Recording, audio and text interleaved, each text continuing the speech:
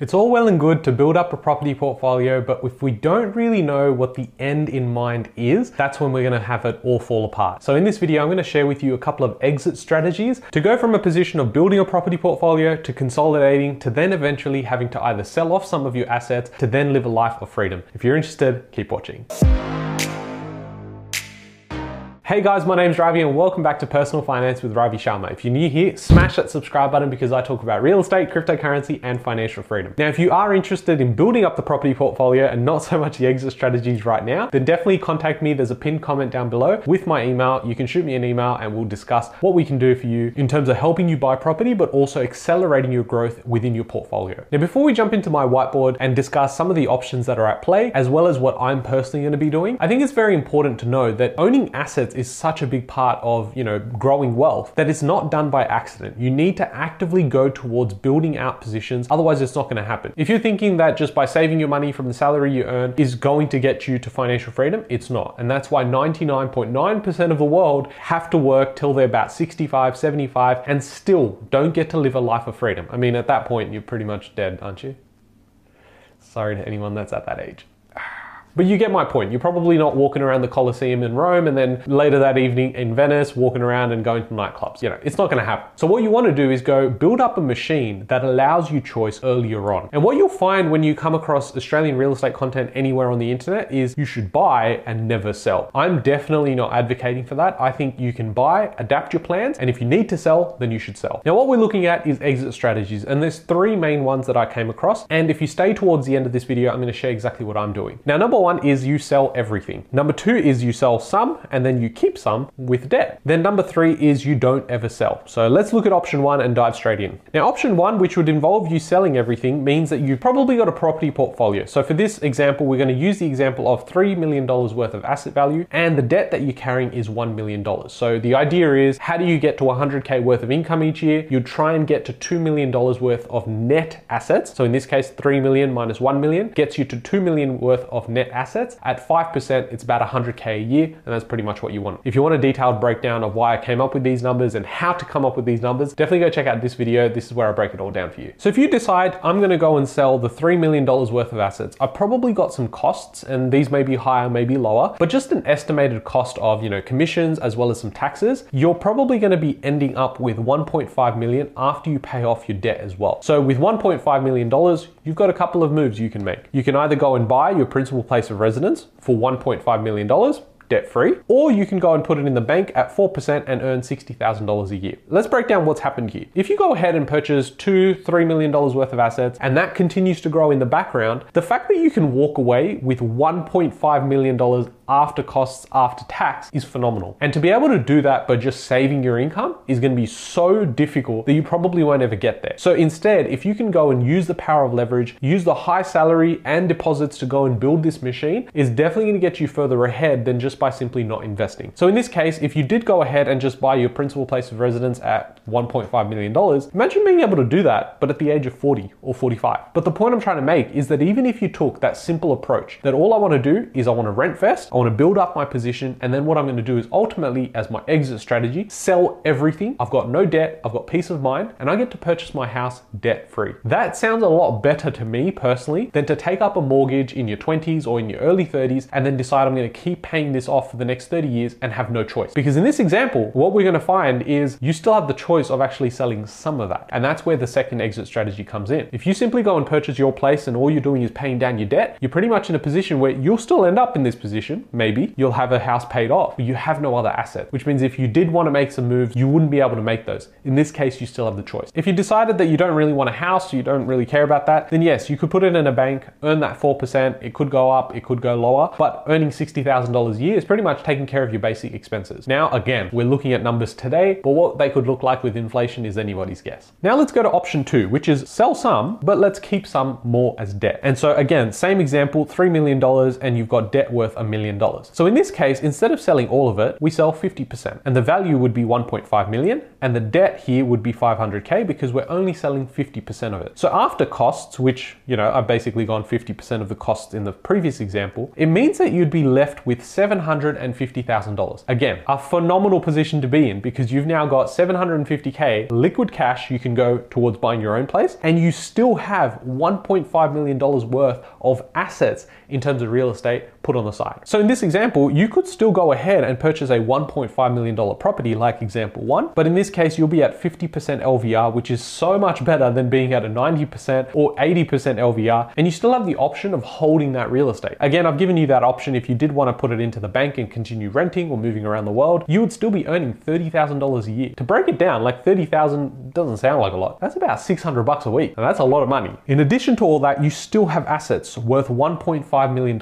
and that's going to continue growing in the background. Now, in this case, if it grows at just a conservative 5% a year, you're making $75,000 a year in equity, and that compounds every single year, and it's tax-free. Then in addition to that, your cash flow position probably puts you at about positive $15,000 a year. So if you kept that, and then you decided, okay, I'm going to go and, purchase my own place at a 50% LVR, well, a portion of the expense related to your principal place of residence is actually going to get paid by the investments you still hold. So let's say, for instance, your repayments work out to be $50,000 a year, $15,000 is taken care of. Now you just need to put the extra 35. That is a better position to be in than simply going out there, purchasing a property and paying it off for 30 years. In this case, you still have options. Now let's jump into option 3. Option 3 is you just don't sell.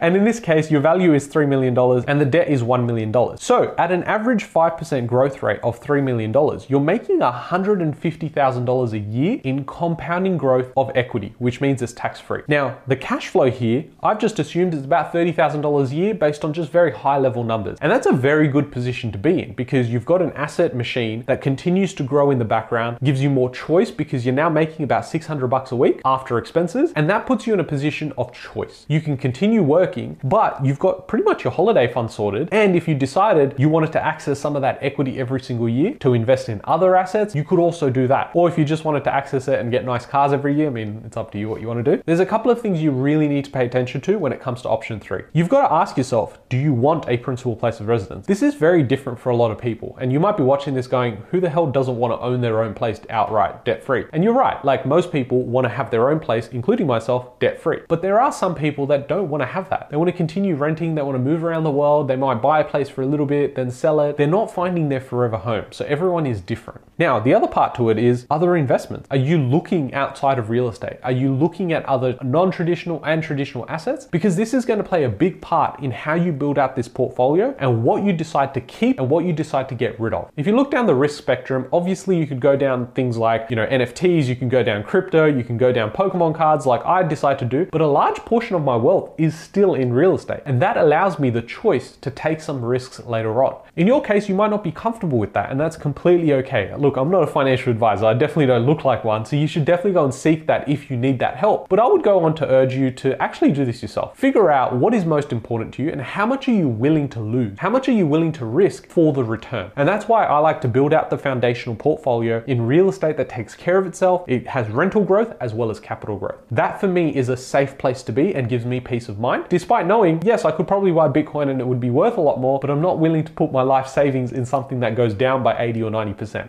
You feel me? And by still carrying that $1 million worth of debt, having numerous tenants as well, means you need to question peace of mind. How much is peace of mind for you going to be worth? So it might be that you're okay having just 2 properties, or it might be okay if you have 10 properties. You've got to figure out the right balance for yourself. Now, before I jump into exactly what I'm doing and what my exit strategy is, definitely smash that like button so we can share these videos out to more people. If you definitely think this is good content and we're not sharing this, well, you're doing a disservice to other people that really need that help. So if you can, smash that like button and share it with someone as well. So here's my plan. Now again, the numbers could go up, could go down, but this is what it is currently. And it's that I would like to earn about $300,000 a year after expenses. So that is something that I want to do passively with this machine. Now, could it be 200,000 and still be happy? Yeah, it could be, because I don't spend 300K a year. But the point is that that's the goal that I've set myself based on where I'm at in life, based on what I'm doing. I love making these sort of videos and still running the buyers agency. So I don't see that, stopping anytime soon. Means that I can go and take on more debt for a lot longer than having to wind things down. That's where I'm at the moment. I would also like to have an LVR position of less than 50%. Now, as much as I love debt, and at that point when I'm exiting my positions and my portfolio is starting to come down to try and get that peace of mind as I focus on other things, I'd like to be under 50%. At the moment, it's anywhere between 80 to 90%, but I'd like to be under 50%. I would also like to have a debt-free principal place of residence. Now, unfortunately or fortunately, my partner and I, we both want to live in Sydney. So in our minds, we have to start factoring in that it's going to cost anywhere between $2 and $4 million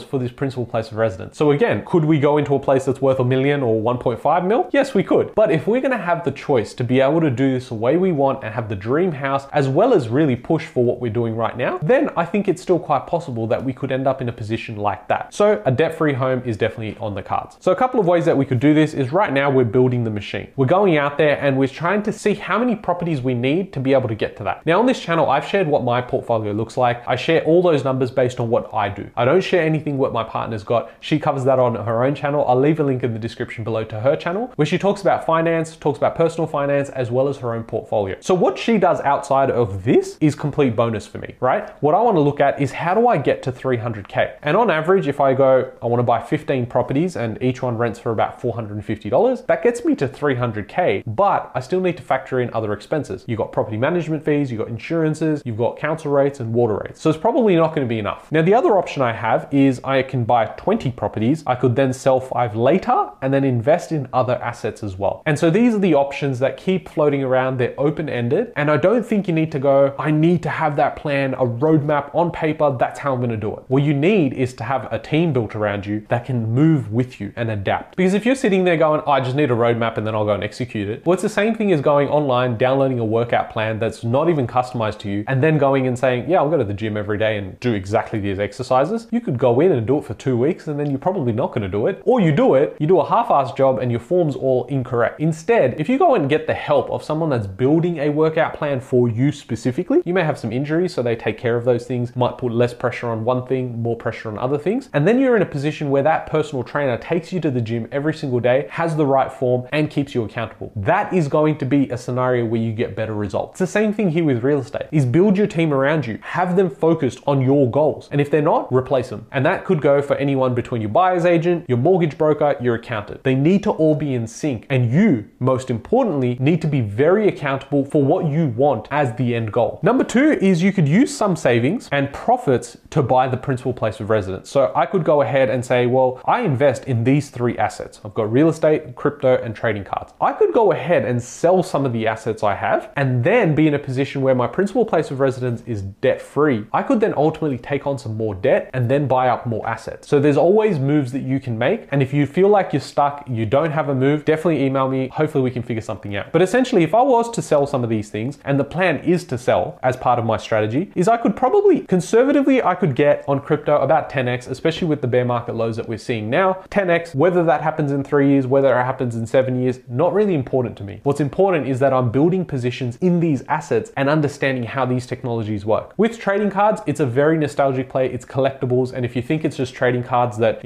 makes no sense to you, ask yourself why people are paying millions and millions of dollars of a painting that they're never going to put in their house. It's a collectible. They do the same thing with handbags. They do the same thing with whiskey. So this whole alternative investment world, because most people don't understand it, is why the returns are crazy over the long term. But the key thing here is you need to have a strategy and you need to stay accountable. So you've got stage 1, moves into stage 2, and then moves into stage 3. I'm probably in between here and here, which is stage 1 and stage 2. And the reason I'm in that position is because as I continue growing out my brand, as I continue growing out the buyer's agency, which has done fantastic work, not just from a growth perspective, but helping so many clients, and then they're having wins, it's fuel, honestly, for myself and for the team to keep going and hitting new goals. But because of this, the bigger goals of the dream house or the dream lifestyle continue to develop. And that is normal. That is okay to have those goals continue to change and adapt. As long as you can adapt and stay accountable, you do quite well. But once you're getting to about stage 2 to stage 3, you're starting to think about how do you wind things down? How do you get the dream lifestyle? And that is something that is in the forefront of my mind, and it should be on your mind as well. If you guys have enjoyed this video, smash that like button, share it with someone else that is potentially thinking about the bigger picture and how this could suit them, and subscribe if you haven't already. I'll catch you guys in the next one. Thanks, guys.